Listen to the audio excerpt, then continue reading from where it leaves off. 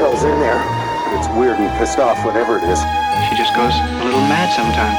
We all go a little mad sometimes. Game over, man. Game over. What an excellent day for an exorcism. You are invited to an open house where horror will be your host.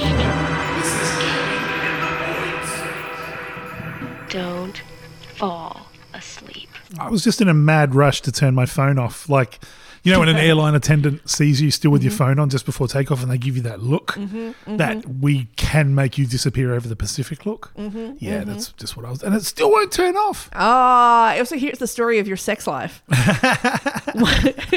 You rushing to get there before the climax with a disapproving look. I thought you meant I just can't get it to turn off. There is also that. Oh my God, this week's episode brought to you by Malibu and Pineapple and Questionable Life Choices. Woo! One half of the podcast is brought to you by Malibu and Pineapple Juice and Questionable Life Choices. I have questionable life choices and I'm sober. I'm drinking Earl Grey tea with artificial sweetener. Oh, make it so. Oh, can you imagine being on the fucking Enterprise and someone ordered a drink that boring? Be like, get fucked. No, I know. Like Jean-Luc Picard can do it and can pull it off. Yeah. Like you and I can't do it without Earl everyone Grey going. tea, number one. Yeah, you and I do it. They'd be like, pretentious twat. Yeah.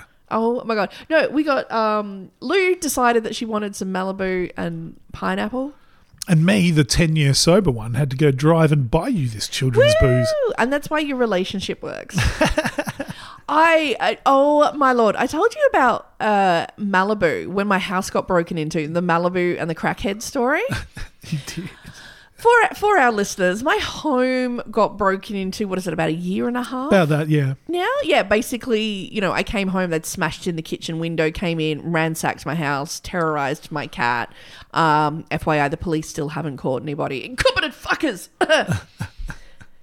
Anyway.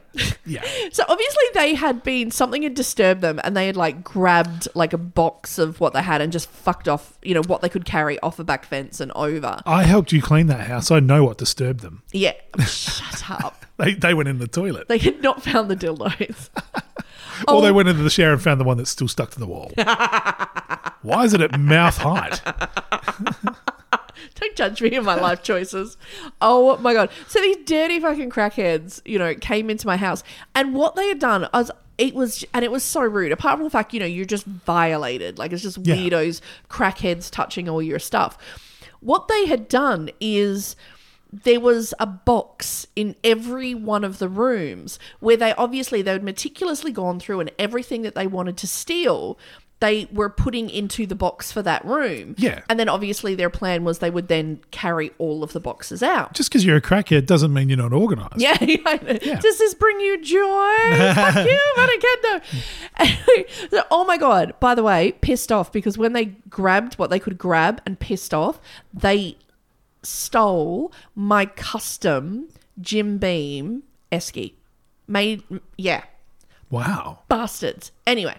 So, but in the kitchen area, like they'd ransacked the drawer that had like all the, you know, the pills in it, but it's just like, you know, hay fever pill and paracetamol and all that. But I also had the bench where it had all of my booze. Yeah. And over by the box with all the stuff to steal. Yeah. And I have a very hefty drinks. You've seen the drink section. There's a wide range. I don't want to raise it with you. It's slightly concerning. I like a cocktail or two. That's fine. So there's all the booze. Okay, Yeah. They've got everything. It's, you know, it's the Jim Beam, the vodka. They've even gone so far as they've got the Midori and the Blue Caraco. The fucking Midori. The Midori. Okay, so let me list Sherlock Holmes this. Okay, crackheads can have girlfriends too, you know. The crackhead is at least 40. The creme de menthe. Oh, God. So they've got all of the booze. And I mean all of the booze. It's either in the box or next to the box, like, you know, ready to be packed up and go. Yeah. They have stripped everything from this drink. Even the, like, stainless steel cocktail shakers. They've stripped everything from the shelf. Except the 2 bottles of Malibu. Just sitting there on the shelf completely. So far, though, that they've actually reached in to get the bottle behind one of the bottles of Malibu. Wow. Bottles of Malibu. Now, apparently, that's how you find out if people are on crack or not. Just mix up a little Malibu and pineapple. Anyone who doesn't accept it, crackhead, mate. Now you've just got a witch's circle of salt, but it's just Malibu bottles around your new house. You just spin it. They just can't get in. Oh my God. So my friend was like, you need to contact Malibu, and that could be like their new ad campaign. Like, buy it. Sure, it's expensive, but we guarantee no one will ever fucking steal it. Unstealable. This is the thing, though. They stole the Maduri. Don't they need the Malibu to make an illusion? Have they gone home with only half of what they need? I think in this case, you just add it to the crystal meth. Fair enough. Directly to the crystal meth. Let's pour it in there. It's going to look green. That's probably what they stole the Curacao for. So they could make fucking Walter White bathtub meth. But I was just so offended. I felt like I had been completely judged by crackheads. You're crackheads. You're breaking into it like you're stealing my like cold medicine. Fuck you. Like, you have the position to judge me and what I drink on a Saturday evening at home. I remember my drug dealer when I was 19 was a crackhead, and he was a thief. And I remember going to his house. I know. No, he was a proper piece of shit. He did some time eventually. Thankfully. That's not to disparage anyone who's done time. Doesn't necessarily mean you're a piece of shit. No, well, some people just had a complicated life. This guy was just a piece of shit. He deserved to be locked up. A lot of people don't. A lot of people have gotten the wrong track. You're right. But this dude was just a piece of shit.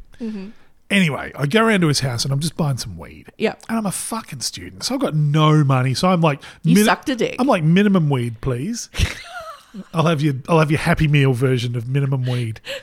Right? So I've gotten that, and I've just said, like, because it hasn't fucking clicked in my mind. I'm sitting there, crackhead's house, like milk carton furniture, like milk crates, all that sort of stuff, TV on milk crates. I look over, and he's got this fucking collection, and I mean collection of piano accordions. And I'm just going, why have you got all the accordions, man? He goes, oh, I'm selling them for a friend. I was like, okay. He goes, you want one? It's like, because you've got to stick around for the free bong that you have with your drug dealer. It's like the Bond. That's the longest free bong I ever had in my life. Just you, your crack dealer, and 2 accordions. More like 5. Like, you want? I've got a range of colours. It's like, oh, so you're an accordion dealer. You're a freelance accordion dealer. It's COVID. We've all had to branch out, take a second job. It turns out he'd fucking knocked over some poor old Italian dude's house. And stolen all his accordions. And like, this guy played in the local like Italian hall and stuff. It was fucked. Oh. But imagine going to jail. Yeah. And like, what'd you go to jail for? When the cops found him, he was hiding in his bedroom cupboard. In accordions? No. But just imagine going to prison. What are you in here for? Oh, fucking murder. What about you? Stole 7 piano accordions. Oh, you know what? Bal Barry here, he's a fan of the arts. Not too happy with you. Well, there's probably a whole bunch of fucking lads from the neighbourhood who were just like, that's fucking Uncle Roberto's shit. Imagine getting stabbed in the showers because you stole someone's accordion. Oh my God, I think Italians that's stick beautiful. together, man. I think that. Well, imagine being stabbed when it finds out you stole a girl's bottle of Maduri. Oh, yeah. Bastards. Oh my! You know what is weird? Oh my God! And it was like the most random things like this because it's obvious stuff. Like, you know, there's the stuff that just fucking makes you angry. Like, it was like my nana's wedding ring. Yeah. That, you know, is supposed to, because, you know, she wanted me if I ever got married.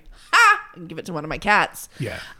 You know, stuff like that. And you're like, that's more priceless than, do you know what I mean? The $10 you're going to get at Cashies. Yeah. You know, oh my God, my dad's Bowie knife, which he got as a 21st present, which he got from his granddad, which he got from his uncle who came from Germany fleeing Nazis. So you know it was in his ass at some stage. Things that he do to bring that knife out. Oh my God. But then there's just it's all that stuff and you're just so fucking angry. But then there's like really random things. Like in my spare room, they stole my collection of 1970s glow mesh purses. Actually, I'd be pissed off about that. Yeah. I had such a collection. Like, I've been collecting them, like, all my life. So I had, like, really, like, little fancy ones and the Nightlife Studio 54 I was going to say, just in case you're going to wind up doing some coke with Bowie and the New York Dolls. Exactly. Oh my God, there'd be nothing worse than, like, can you imagine missing your opportunity to do coke with Bowie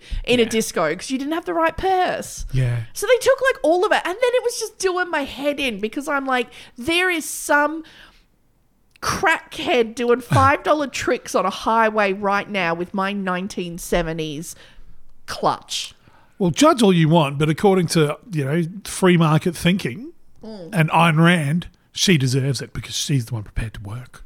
I fucking worked. I worked the op shots for that. Oh my God. I worked the deceits to state sales. Can we please do an episode on Ayn Rand? You're not a fan. No. No. Okay. If I find out that people have read Ayn Rand and thought it was good, I'm like, there's something missing. Okay, well, you know what? How about we do one of those special weird inverted episodes where you can spruik me, Ayn Rand. Okay, done. See if you can get me on board. Yeah, okay. God, I got to read the fucking Fountainhead again. Great, okay. Oh. I'm already regretting this. God damn it. Oh my God. Well, you know what? It's so weird. Speaking of people whose life choices didn't work out the way that they, planned. Yeah. And ending up in weird careers. That's so weird. Because that kind of brings us to the topic of this week. Does it now? Oh my Lord. What a coincidence. What are the chances? This week we are talking about William Munday. William Munday? The Mad Shepherd of Yass. Now, this is Y-A-S-S. Yes, not the 80s British. No, that was Yaz. Only way is up, baby. Yaz and the Plastic Population. Smash Hits 88. I had it on record. What? I did on vinyl with Poison. Oh, look at you. Ain't looking for nothing but a good time. How can I resist? Well, yeah. Oh my God, can you believe that's what's going to finally get us shut down for copyright? Oh, God, probably. Now you've got to be the one. What are you in prison for? I sung Nothing But a Good Time by Warrant on my It was podcast. Poison. Warrant did fucking cherry pie. Now, for most people who wouldn't know, Yass is a tiny town in New South Wales. Yes. The only reason I know about it is because every time I've driven to Canberra, our nation's capital, to do stand-up comedy. Drugs. Okay. Oh, no. Yeah. Although there's lots of drugs in Canberra. Yeah. The only time, so I'm driving there and there is a famous sign of the local McDonald's. So like, when you're driving outside of a town and it says like McDonald's, this many Ks, right? Every city has Every one. single city Yeah. has one. Outside of Yass, they have the golden arches next to the name Yass. It just says my ass. 7 kilometres. Oh, Podcast over. How good's Australia, It's mate? pretty fucking good. Oh my God. Oh, I don't think we should just shut it down. We can't compete with that. No, my ass. Oh my God. We need to put a picture of that up. Yeah, for sure. Oh Lord. Now, we went into this episode because we've heard a lot recently about people who are quiet quitting. Okay. Which basically is people who are sick of being overused, underpaid, and treated poorly by their employers, letting employers get their comeuppance by no longer providing their blood, sweat, effort, or tears. So basically, you just show up at work and do the bare possible minimum. Exactly. You just reward them paying you the bare minimum with your bare minimum. With your bare minimum. Yeah. Exactly. It's what they get. Yeah. This shepherd, however, decided to go the other way and put in a lot of effort. As he hunted his employers down one by one and served his own brand of remittance after he felt that they had shortchanged his pay. Right. He's a shepherd? In 1868. Ah, okay. Okay. In this week's episode of What the Flock? Very good. Or Monday, Bloody Monday.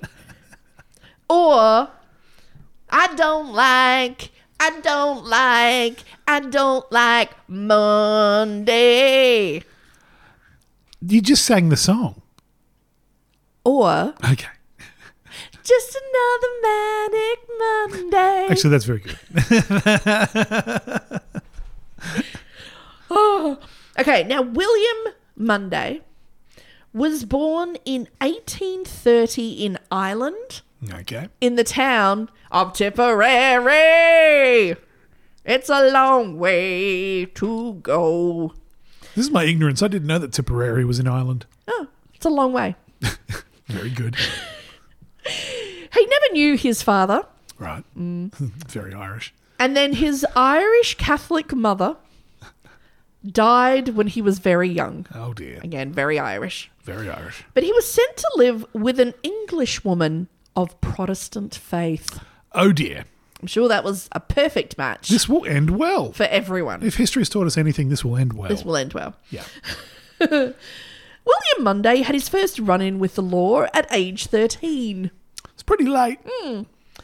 for a petty offence. But sadly, it would not be his last, and he would spend the next 5 years in and out of trouble. Well, more in than out. Okay. In 1848, at age 18, he was imprisoned at Pentonville Jail for larceny. Okay. Did a little bit dabbling. Little dibble-dabble in the old larceny. A little bit. He left the Malibu. Bastard. Take them out. Take them, Dory. After 1 year, in 1949, William Monday and some other youths from the prison Okay. were released from jail on the condition that they travelled to Australia, never to return to England. Wow. Basically, we need some more cheap labour over Yeah. there. That's your option. Either you stay in prison Yeah. or you go to Australia. Yeah. They would have been fucking rough people too. Mm-hmm. Yeah. Career criminals just being told to fuck off to the Antipodes. Yeah. Do whatever the fuck you want. Just don't come the fuck back to England. Yeah. Yeah. Jesus. So him... You're barred, mate. You're barred. But again, it's the other thing. Like, you know, you have these like 17 and 18-year-old, lads who've had a little bit of trouble with a little bit of larceny. Yeah. And then you cram them in with hardened serial killing convicts for Yeah. like how many months at sea. Yeah. And like, murderers and rapists and then get them off like to shore and you're like, yeah, I'm sure this hasn't, disturbed you in any way. Off you go. Yeah. Sort yourself out. Yeah. There's a lot of history about the first fleet of British invasion being essentially nothing but a floating brothel. Yeah. So he got on the boat, travelled to Australia. He travelled to Australia and took up the trade of shoemaking. He was a cobbler. A cobbler. Now here, William Monday kept mostly to himself and mostly out of trouble in West Maitland in Victoria. So good on him. He's Okay. turned his life around, Yep. started a new business, getting shit done, building a future. Yeah. So what are we talking in terms of years here? He came out in 1949 was basically when they sent him over. So 1849. Yeah, so 1849, gets here, starts. He might have been on the shoes. boat with my relatives. Oh, there you go. There you go. He might have cobbled their shoes. He might have. Or he might have gobbled their knobs. Well, laces aren't free. They are not. Now, the thing is, William Monday was a very small man. Okay. Even when he finished growing, he didn't grow much further than 5 feet tall. Oh, wow. That's little. Mm-hmm. Yeah. And unfortunately, never remember, he's a red-headed Irishman who's 5 foot tall. Yeah. Get that guy a drink.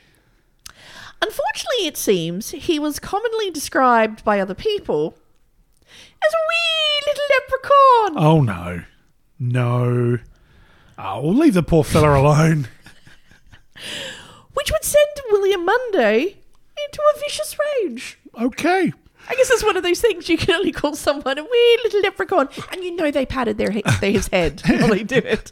Fuck around and find out. Oh, they're after me, Lucky Charms. His colleagues soon found out if William Munday thought anyone was even hinting about his wee little size or the little green folk at the other end of the rainbow, he would quickly pull out a knife. Oh. And flash it around to let anyone know that there was no gold at the end of this rainbow. The conversation fucking just very quickly turns. Just a slash of silver across your belly. Oh, I don't like Troll too. Because in my mind, I'm just picturing Sean Connery and the little folk. Oh, it escalated quickly. I don't like this reboot of Willow. Yeah, oh, stab. Oh, Lord. So, yeah, no pot of gold at the end of the rainbow. Only a world of hurt. William Munday would seemingly spend the next 6 years without major incident. Okay. It's good. He only had to flash the knife a few times. People got the idea. Don't mention the leprechaun. Do you think he made himself like a pair of like Gene Simmons style boots? They were like massive platforms as he just clomped around the Maitland muddied streets. Clomp, clomp. Looking like Mr. Tumnus. Just like, oh, look at that. Don't mention his shoes. Just don't fucking mention the shoes. But they're ridiculous. They're about don't mention them. It'll be the last thing you do. He's a stabricon, not a leprechaun. Here's your next bit of merch. The stabricon. Fiddle-dee-dee, your organs. I'll let you know why there's red in this rainbow. That's a wound. That's a kill. That's a wound. That's a kill. As he just stretches your intestines across the sky. Do you look happy now, my laddie? Oh, twiddle-dee-dee. Oh, my Lord. So 6 years clumping around town without anyone being seriously hurt. No. Okay. That's not bad. Yeah. So that's the important thing. I'd have trouble going to Maitland now and not stabbing someone. Yeah. So good on him. But I think we all know there's a difference between what happens and what people are charged with. Well, yes. So, In the February of 1855, William Munday spent a lazy Sunday sleeping in the sun outside his lodgings. Ah, lovely sunny day like today, just chillaxing. A wee little man in the sun. I'm guessing someone's just walking past just going, it's a leprechaun asleep in the grass. Quick, move him, see if we can find some gold under his wee little ass. Stab, stab, stab. Like waking a cat. Yeah, it's at your own peril, mate. Yeah. Oh, my Lord. Well, so he lay there, his wee little hat sheltering his eyes from the sun. Oh, dear. My mind had a big gold buckle on it. Out of nowhere, a small child appeared and yelled, "That's my uncle's hat!" What? That's my uncle's hat. That's my uncle's hat! Okay. At William Munday. This is how it always starts. I mean, apart from the fact, that everybody wore the same fucking hat in 1859. Yeah. Oh, Lord. So, my uncle's hat, which he was yelling at William Munday and snatched the hat from his head. Oh, that's brazen. Even not laying down. I'm sure she could reach it. Yeah. William Munday snatched the hat back and the girl ran away. There might have been an expletive in there. I think so. This is a very strange story. I think a lot has been left out. Oh, just you wait. Okay. Munday returned inside to his room in the lodgings. Okay. So, usual story. It happens today. You just rent a room in a house. Yeah, passed out outside a backpacker. A child tried to steal my hat. Yeah, exactly. Taylor's orders time. I stole my hat back and went back inside to my backpacking hostel. Can't wait till the Disney version of this. Yeah. Not far away, a labourer called Patrick Henry woke up in a panic. Right. Was he missing a hat? He had passed out the night before after a hard night's drinking and fighting. Australia. It's our favourite pastime. As he sang a folk song of his people, $25 and a six-pack to my name. Six-pack. Patrick managed to finally find his feet and staggered back to his mother's house. Oh, God, he still lived at home. Yeah, I know. Less money on the tipple, more money on like a deposit, mate. Yeah. Deposit for a mud hut, it's not that much. Yeah, fucking times have not changed. She's just like, when the fuck will you move out? Walks through his mum's front door whistling his favourite tune. Take out your fucking retainer, put it in your purse. Too drunk to fuck. I'm too drunk to fuck.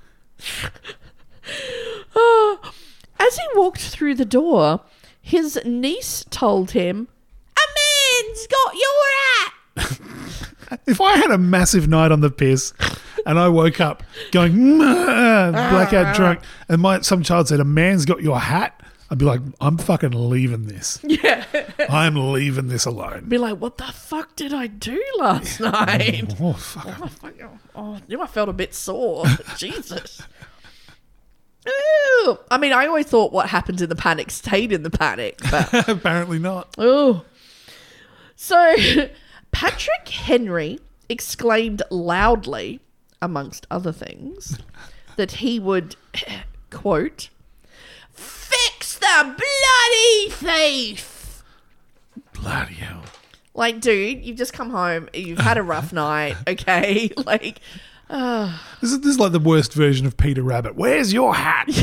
It's in Mr. McGregor's garden. I lost it while stealing potatoes. no, go home and remember that the two of you were in the panic. Just reliving the fucking best times of the First Fleet. That's what you were doing. And your hat was willingly traded to a wee little leprechaun. For a good time, dial 1. He blew a happy tune on your little flute. It made you so happy. Played you like a gum leaf. Called me Blinky Bill. So he set off to fix the bloody thief. I love the hyperbole of old-timey. That's my uncle's hat. I shall fix the cad. Henry stormed over to William Monday's lodgings and began banging on the door to his room. Right. William Monday opened the door a little, and then when he saw the giant angry man on the other side, attempted to close it. But Henry, who was about 5 times the size of William Monday, quickly pushed his way into Monday's room. Oh, dear. Eyewitnesses said they heard nothing. There was no shouting, no banging.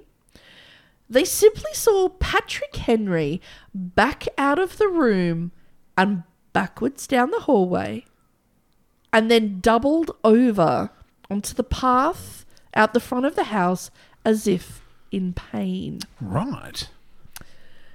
He began groaning in agony. Henry's mother rushed to her son, who quickly died. Oh. He quickly bled out from a large knife wound in his stomach. You can't say you weren't warned. You shouldn't have yelled. I started off with, "You little fucking leprechaun." Oh, Kill Bill. Imagine being stabbed to death by a fucking 5 foot tall dude with gigantic kiss boots. I'm just thinking, just replace And your hat. Uma Thurman with a leprechaun in a hat. No,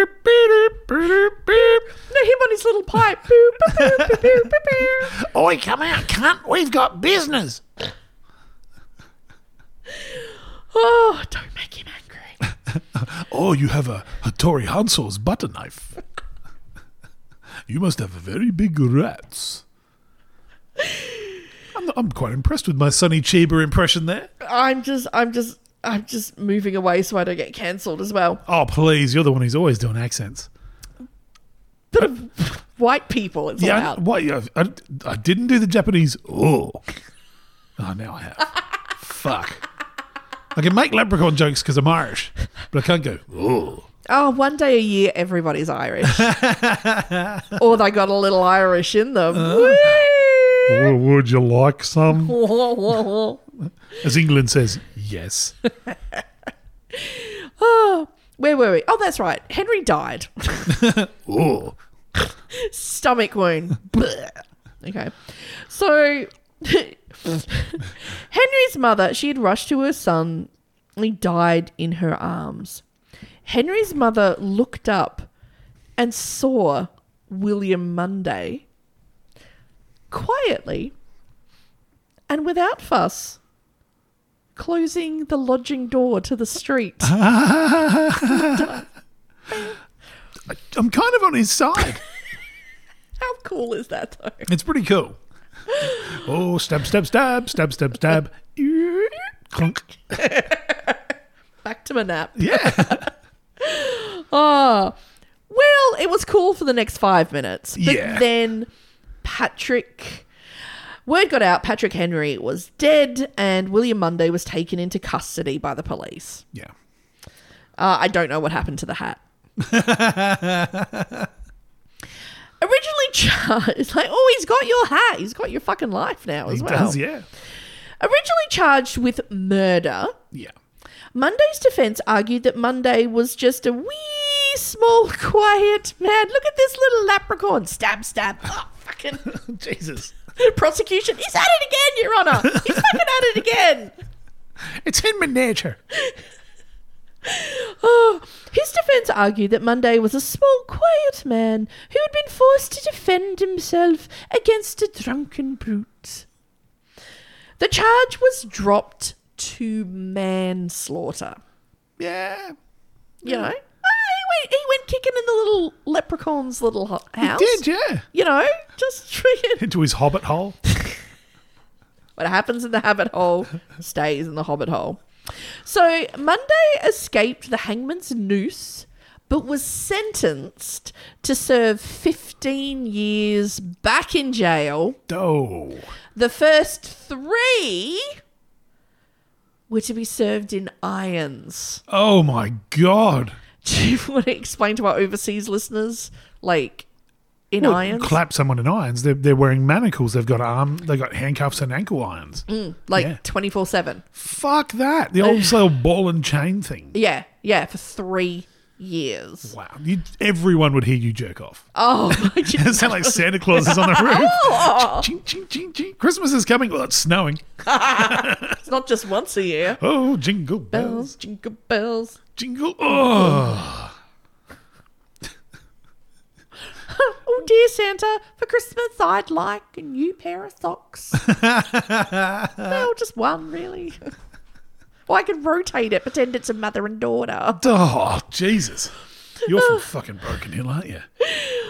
William Munday was sent to Cockatoo Penal Colony. Cockatoo. Bet they've seen a cock or two at the penal colony. Hey? Hey? Hey. Ah, there's Ostentatious releasing a record. Oh, Cockatoo Island Penal. Do you like a game of eucalyptus? Bet she's seen a cock or two. Number 1 on the Australian charts for 17 You've got to let it weeks. go, John. Let it go. I can't. We got to do a whole episode on Ostentatious. Oh, wait, you do an episode on Ostentatious. Okay. I'm not turning up I'll for do that it episode. Forrest Gump style at a bus stop to anyone who will listen. My mama said that Sandy Goodman was never really a good comedian. He just happened to buy a really good song from the guy that did The 12th Man. You know what? If we ever get around to starting up our Patreon, I think we should have like a specific tier, which is just exclusive. Then if they pay the extra $1 like a month, they can come and sit on a bus stop with you. I'll just Forrest Gump them. And Yes. you were just crazy, man. Complain about your life, kids, chocolate, buses. We might be the first horror podcast that ends up being the subject of a horror podcast. Oh my God, your ghost is just going to come back haunting bus stops. Oh my God, let me tell you about unsuccessful 1980s Australian comedy. Oh, Lord. He inspired George Smilovici to release I'm Tough. Oh, God, all right, I'm getting back to Cockatoo Island. Okay, so he's gone to Cockatoo Penal. Yeah. He was reported to be a model prisoner and was given a ticket to leave after only 9 years. A mere 9 years. 3 of which were in irons. Fuck. Do you think you'd be a little bit bitter by this stage? Just a touch. Just a little narky with life. He would have looked like Carrot Top. When Carrot Top did his working out, like when Carrot Top got super shredded. Yeah. And you were just like, oh my God, look at that roided up fucking... Leprechaun. Yeah. Oh, so I did not need to picture that. Oh, Lord. So, yeah, basically a ticket of leave prisoner was someone who was allowed to leave the prison and work for themselves, but on the condition that they went to an area specified by the court. So, basically, you know, if they had somewhere they couldn't fill jobs, Yeah. you know, in an abattoir in Tasmania, that's where you'd have to go. Back to Maitland to pick fruit. Yeah. Just like they're doing now. Just the shittiest jobs no one wanted to be. Yeah. You know, stand-up comic in Victoria. Like, just no one else wanted to touch it. So you'd go to the area and you had to live and work in that area. Yeah. Those were the conditions. Oh, you had to regularly report to the authorities. And do you know what else you had to do? Hand over most of your income? No, you got to keep your money. Okay. I got no idea. Oh, communists. You had to attend church Oh, fuck. I'd rather hand my money over. on Sundays. God damn it. Your one day to rest. Fuck that. Ah. Fuck that in the ear. I think that's what got a lot of people into prison. Yeah. William Munday was sent to Yass in New South Wales, where he found work as a shepherd. There you go. Because that's what they needed. They needed shepherds. Nobody wanted to be a fucking shepherd in Yass. They hadn't invented the Maremma sheepdog yet. Oh, yeah. Yeah. How bad is that your job? Oh, they hadn't invented a dog yet. Imagine getting put out of work by a dog. They took our dogs and jobs. Fuck. Oh, man. Oh my God, I just picture like before dogs were invented, there was just a guy on a leash just walking around, a blind guy. He was just on all fours. You can go into the crosswalk now, laddie. Just seeing someone fucking with a guide dog just yelling, scab!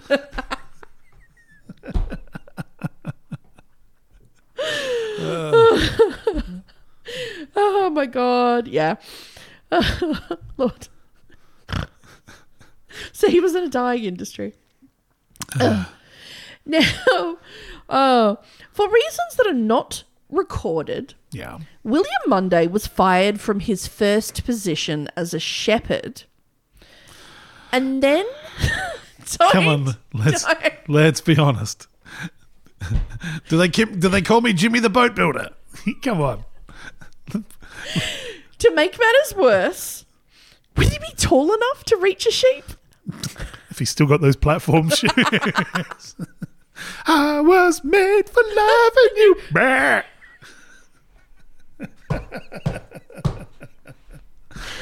You were made for loving sheep. Oh my God. Seriously, this is the musical is writing itself. 100%. If a children's theatre is not doing this by Christmas, I'm going to be devastated. Oh, Lord. So Just quickly, there's one or two explanations. Mm-hmm. He's tried to make one his wife, or he's lived up to the Great Australian Poem and he's nicked one and he's eaten it. well, to make matters worse, he was only paid half the amount of money that was owed to him. Oh, he is a stand-up comic. Mm-hmm. Yeah. First the prosecution, and now this. Yeah, this is a bit bullshit. Something snapped inside William Munday. William Munday made a commitment to never allow an employer to cheat him or others again. He's the real-life version of Scatterbrain's Don't Call Me Dude. As the crowd begins to rally behind him. Slowly I turned, step by step. William Munday was hired as a shepherd by another employer. Okay, yep. So I don't think he was fucking the sheep. Surely word would have got around. But If he was a sheep probably fucker. all fucking the sheep. Probably. William Munday aired a grievance that he felt the weekly provisions provided to him were less than the other shepherds were getting. So he decided to keep an eye on that. Fair. William Munday became convinced that his employer would again attempt to rip him off when it came time to settle up. So I guess, it was like you look after the sheep until they're big enough to be like, you know, shorn or slaughtered. And Yeah. so William Munday let it be known his employers would be sorry if they ripped him off. But much to his surprise, William Munday was in fact paid everything he was owed. There you go. And William Munday moved on without incident. I think we should play this to a lot of businesses. Yeah. Yeah, oh, wow, look, you know what? He did a job. You paid him exactly what he wanted. He got his fair wages. He moved on. He was happy. Nobody died. Winning. Solidarity forever. You know what else likes a bit of solidarity? Your fucking skin when it's not leaking thanks to cupping a leprechaun's knife. Damn straight. I just love the idea of him like going, you better pay me, and then storming off with his clinking fucking Ding, Gene ding, Simmons ding, boots. Ding, ding, ding. Oh, you've made the little fella angry. In 1867, William Munday went to Conroy's Gap Farm. Conroy's Gap. Ominous Very. name. Yeah. You know what has a gap in it? Your family. We'll get to that. Oh dear. And he agreed to work as one of 4 shepherds for John and Bridget Conroy. John and Bridget had a reputation for being harsh taskmasters. You got to remember back in these days as well that these farmers were fucking brutal. Because, we're still in the middle of, what they referred to as fucking frontier wars. But, they, it was an ongoing invasion and dispossession of Aboriginal people. Yeah, absolutely. There are massacres happening at this time. Yeah. Like, people are fucking dying. Yeah, like Aboriginal people would show up on, to land that they've travelled through, for like thousands of years, and they'd be like, ew, bang. Yeah. They didn't throw rocks at these people. They fucking shot them. Yeah, absolutely. And I love it. It's they were being harsh taskmasters. This bit was taken like a record of the event as told by a member of the Conroy family. Oh, okay. Through the years. So, in other words, cunts. Yeah. Harsh taskmasters. Yeah, cunts, mate. Yeah. That's what you mean. Yeah. Cunts. Amateur historians have never been really good with that kind of stuff, have Yeah. they? Oh, they lived a hard life. Here's our little exhibit that we've got with like an old bellows and a wheel. Yeah. Yeah, no. And there's the rock where we killed 40 Aboriginal people. Yeah. Somebody just, a bunch of cunts sitting around doing some cunty stuff. Absolutely. Yeah. Conroy's cunts. Which, so yes, they were known as being cunts. So it convinced William Munday that they were likely to try and take advantage of his quiet good nature. It was a different time when this guy has a quiet good nature. He could see what was coming. He could see what was on the cards. He could. He's you and I. Well, leprechauns do have magic powers. William Munday continued his shepherding for the next 4 years. Yep, okay. It is said that as time went on, William Munday cared less and less for personal hygiene. Yeah, fair enough. I mean, the other thing is, you're sleeping rough. Yeah, exactly. Looking after the sheep, pooping in the wilderness. Yeah. There's no laundromat. Your Sunday is sent in church. Yeah. Well, that was my wash day. Yeah. Either I wash or I go to church. You choose. Yeah. Oh my god. Oh my god. I just imagine when he'd go to church, they would use him, they would just like wrap him up in a swaddle and just use him as baby Jesus in the displays. Like, at Christmas time, fucking I'll get every one of you bastards. As he robs the three wise men at knife point. They just put one of those little like pacifiers into his mouth. And fucking get you all with your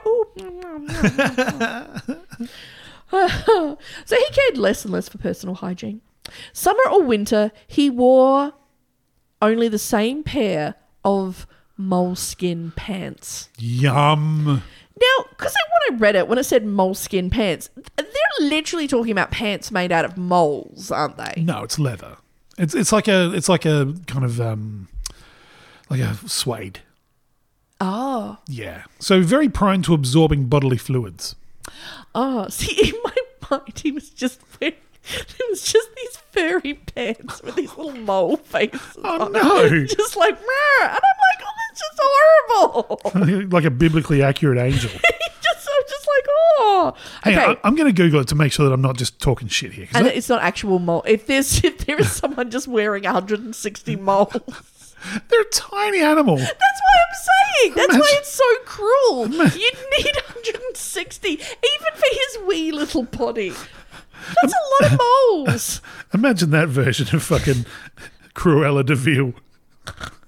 101 moles. I'm wearing lots of moles.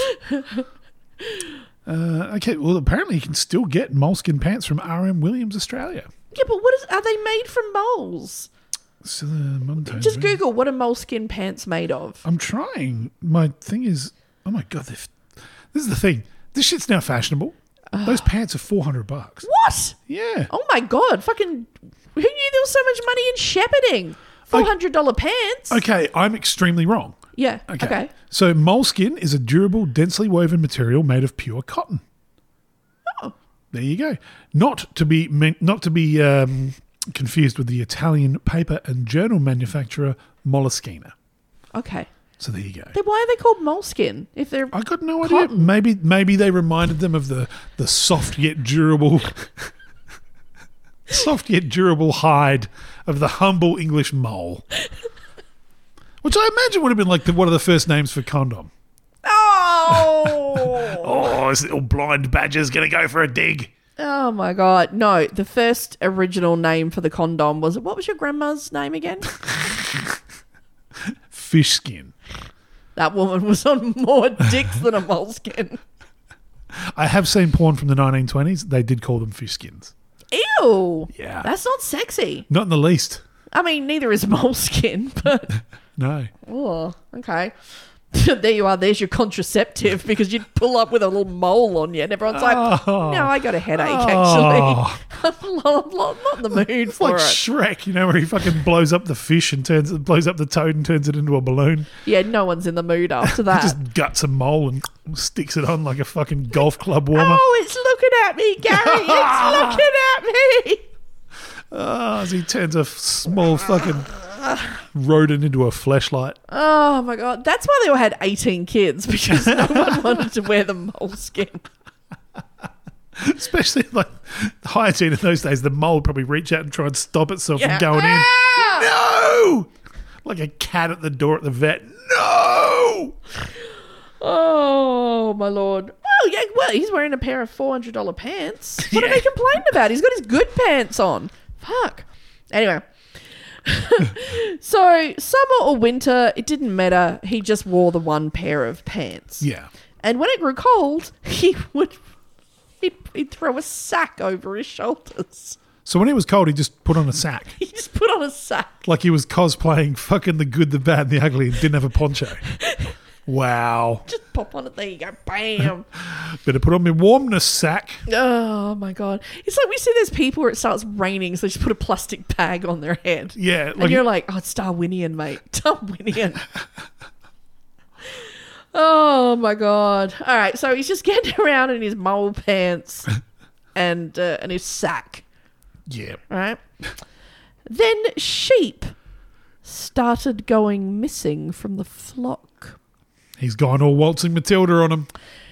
William just from the flock that he was shepherding. So he was fined by the farm owners for every sheep that went missing. Right. It's like that shit when we're doing those guys in charge of the lighthouse. Like a bit of rock, a bit of rope blows off the island. Suddenly it's coming out of their pay. Fuck you, capitalism. Yeah. Oh my God. So if a sheep went missing, it came out of his pay. Yeah. Was he standing there literally chewing on a rib and picking bits out of his teeth? Going, I don't know where it went. The big dingo's out here. Yeah. Well, no. William Monday grew convinced that the owner's son was coming and pinching the sheep.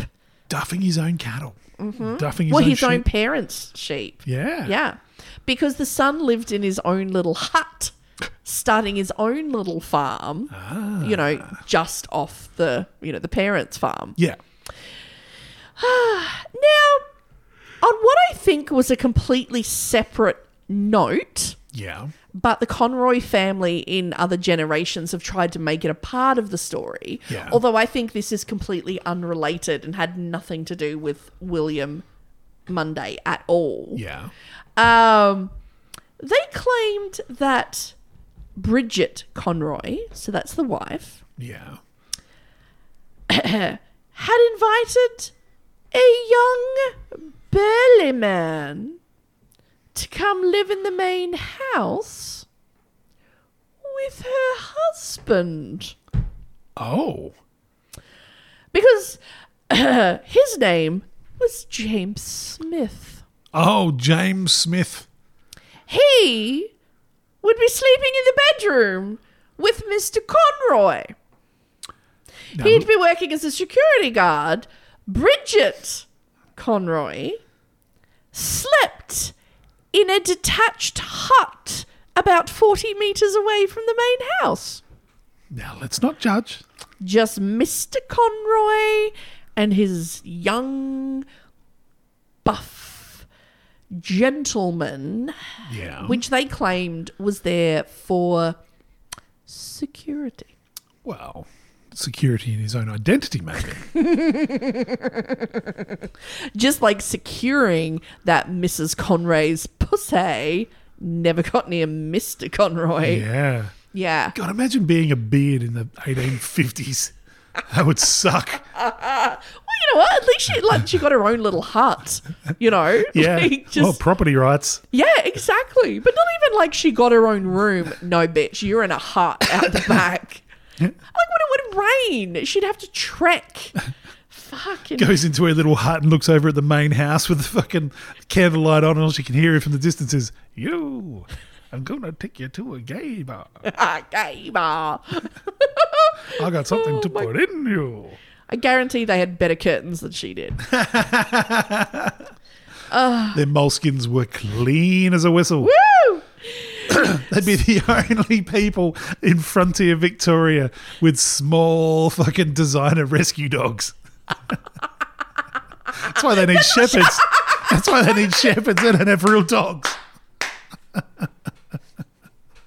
These teacup Yorkies are useless. Oh, it was a different time. Oh my God. Oh, the gay Mardi Gras is just them.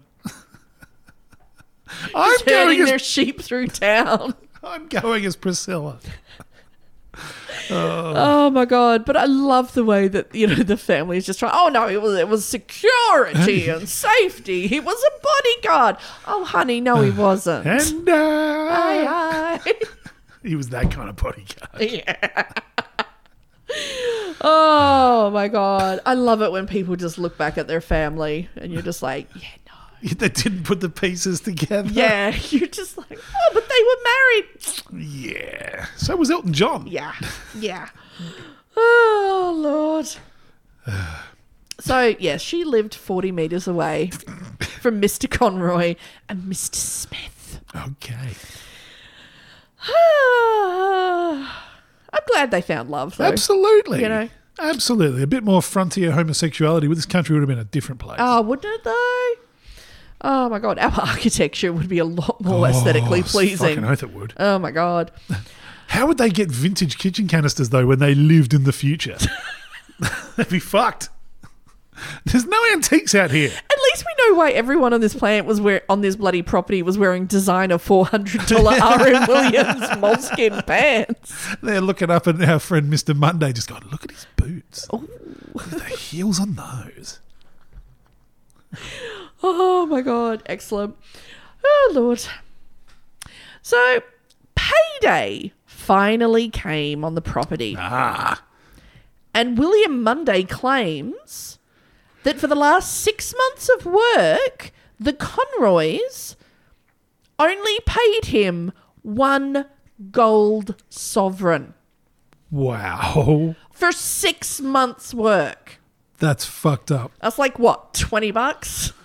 Oh, it's not much. Yeah. For 6 months of work. Okay, yeah, you figure out what that was. Yeah. So that was 1879, 1 gold sovereign. Okay, it's my phone that runs on 1879 time. Because for 6 months. That's fucking terrible. Yeah. Okay, so 1 gold so someone's clearly been through this now. Okay, so in 1879, a gold sovereign was the equivalent of about $585 Australian today. Wow. Okay. So, wow. Wow. For 6 months. Yeah. That's wow. What? Oh my God. That's fucking terrible. So like about $95 a month. Yeah. Wow. That's just fucking terrible. Yeah. $25 a week. Yeah. Oh no, $22 a week. Oh my God. So yeah, he might have been a little bit muffed. A little bit. You know, like, oh my God, can you imagine William Monday working at Amazon today? Ooh. Oh. No wonder he wore the same pants every day. William Monday secured himself a pair of shears and a short-handled axe. On the Tuesday night of March 17th, 1869, William Monday entered the Conroy farmhouse. I've just got to say, if you're about to exact vengeance on people, that's a fucking badass choice. Shears and an axe. And it's like and it's a sheep farm as well. So it's, yeah. Those shears are sharp as fuck. Yeah. So he went into the first room, which was the kitchen area where one of the shepherds was sleeping, basically in front of the fire. Cats hadn't been invented. Or someone still had to play them, yeah. Maybe that's what the gay guy was. He just really wanted a cat, and they hadn't been invented yet. Either way, he was just sitting on Mr. Conroy's lap getting stroked either way. Same job, different title. Oh, yeah. So the shepherd lay in front of the fire. William Monday plunged the shears into the man's stomach. Oh. Then, as he groaned, brought the axe down to his head. Fuck. Killed him. Like that. Over. Wow. Mr. Conroy's guest had presumably heard something. You'd think. Ventured into the corridor. But William Monday was waiting. Let's just say the security guard failed at his one job. Oh, it's the security guard. Like, when I said, like, he was a big, buff dude. Yeah. Like, Mr. Conroy liked to feel extra safe. Oh, yep. Yeah. But William Monday was waiting. He thrust the shears into the man's stomach. And then when the man fell to the floor, William Monday brought the axe down. This noise drove Mr. Conroy to rush into the hallway. William Monday drove the shears into his stomach, then brought the axe repeatedly down on his head and neck. Jesus. It had basically just taken him only a few minutes, and he'd killed them all. Wow. Next, Mrs. Conroy came into the house and was dispatched in exactly the same manner. Holy shit. So he'd killed everybody. 4 people in less than probably about 4 minutes. He's small but efficient. Yeah. So William Monday Well, what do I do with my time now? Oh, I kind of peaked too early. So William Munday sat down in a chair by the fire and prepared a pipe. And smoked for a little while until the following morning when the other shepherd, William Roberts, came into the house for breakfast. As he walked into the door, William Munday killed him in exactly the same manner. Wow. Shears into the stomach, axe to the head. Then William Munday arranged the bodies. Okay. He laid Bridget and John Conroy next to each other and covered them with a mattress, and then lay the bodies of the other three men on top of the mattress face down, as if he was making a little mound, little pyre. Little death sandwich. William Munday then took a seat and waited for the Conroys' adult son to arrive Holy fuck. for his breakfast. What a dead-eyed psycho. The one who'd been stealing the sheep.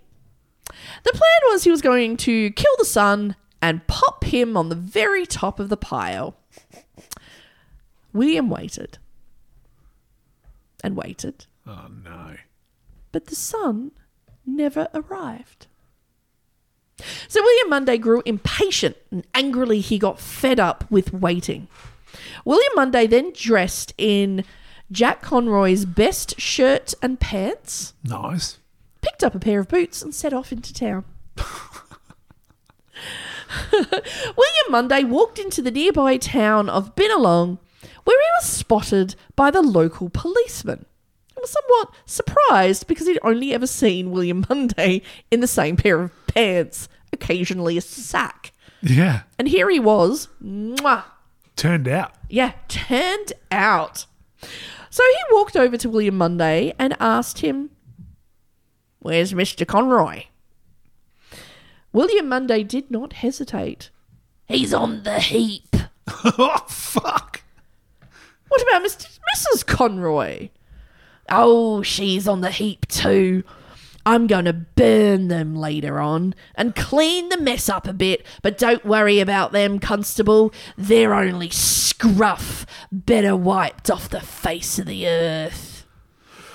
Okay. That's good. We should be, don't hold it in, is what he's saying. Yeah. Don't hold it in. Let it out. The truth will set you free. William Munday was taken into custody,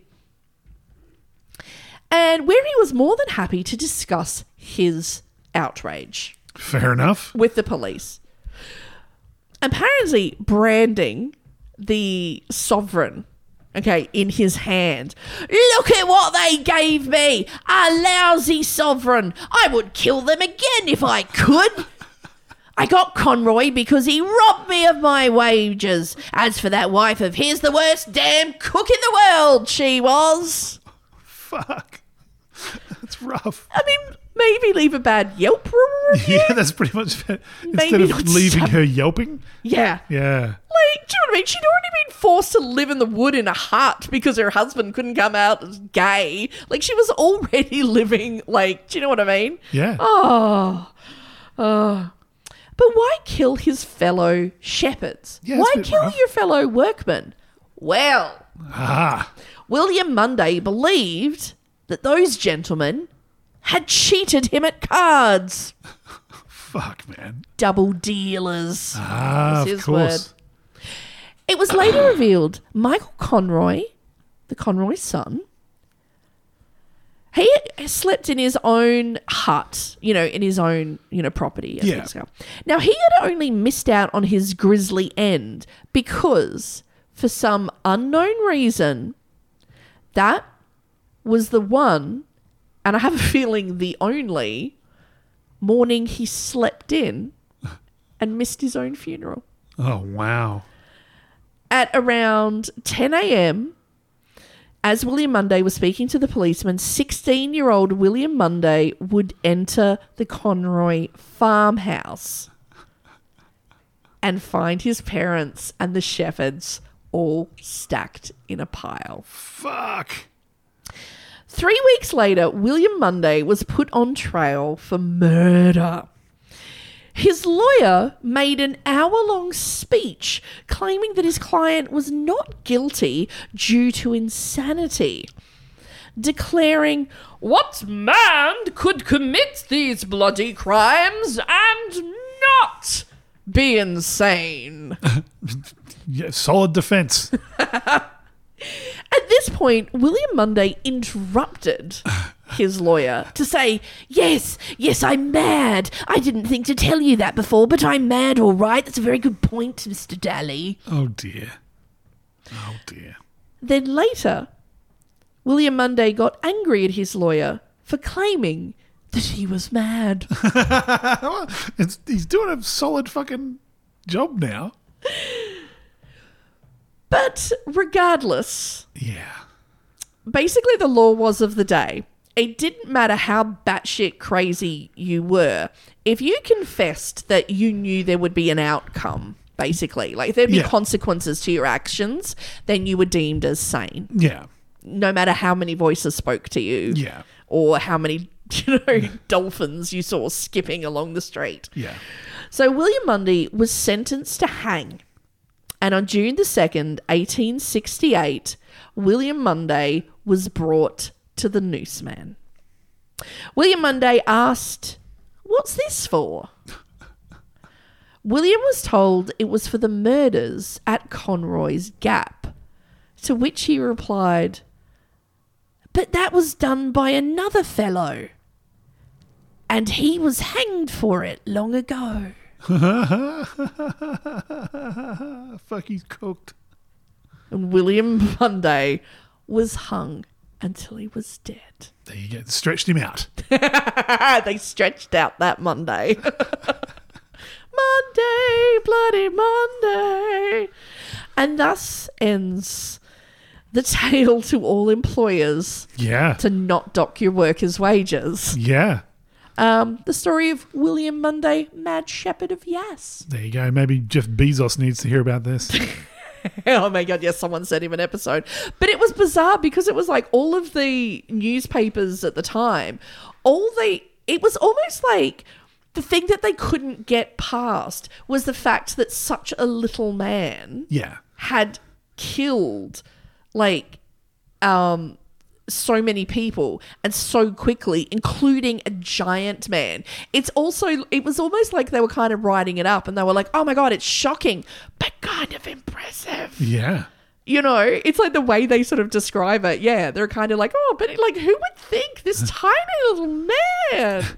He's been paid one gold sovereign in 6 months. He's clearly not had a thing to drink in that whole time. He's the one sober person in the whole colony. Yeah. Everyone else is living on mutton. They're permanently shit-faced. Oh my God. Of course he's managed to stab him to death. Yeah, and they've paid him one sovereign for like 6 months, and they're like, "Oh my God, I wonder what made him snap. Yeah. I wonder what pushed him over the limit." Minimum wage, minimum life. Did I mention that, work fucked me over and made me go down a whole pay grade? They did, yeah. Just saying. That's how this shit starts. Well, maybe we should start a Patreon so that you don't stab everyone. Why not both? Well, that's at the $5 level on Patreon. Let Liz stab her employers. Yeah, woo! Get the attorney money. Oh my God. But no, again, you know what? Join your fucking unions. You've got a union to go to when they try to underpay you, and then break that shit down. Yeah.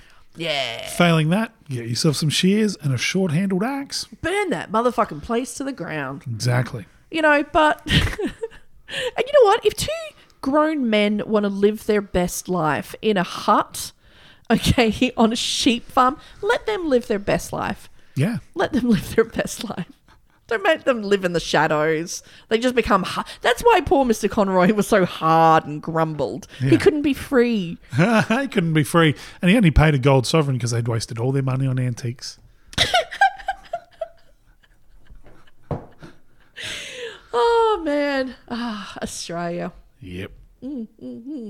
So, yeah. It was an interesting time. It was. Yeah, but everyone's so, just pay people who work for you their fair wages, and maybe sometimes ask your shepherd if they're doing okay, Yeah. and maybe offer to buy them a shirt if they're wearing a sack. Maybe reach out It's just, are you okay, man? Are you okay? The CEO sleep out back then would have just been like, I'm going to sleep outside with the shepherd. Yeah. Oh, maybe next year. Yeah. Maybe next year. Oh, my God. But on that note, you know what? Don't marry a shepherd. Marry a Mothman. Because real Mothmen eat the carpet. And there's no in necrophilia. So many no's.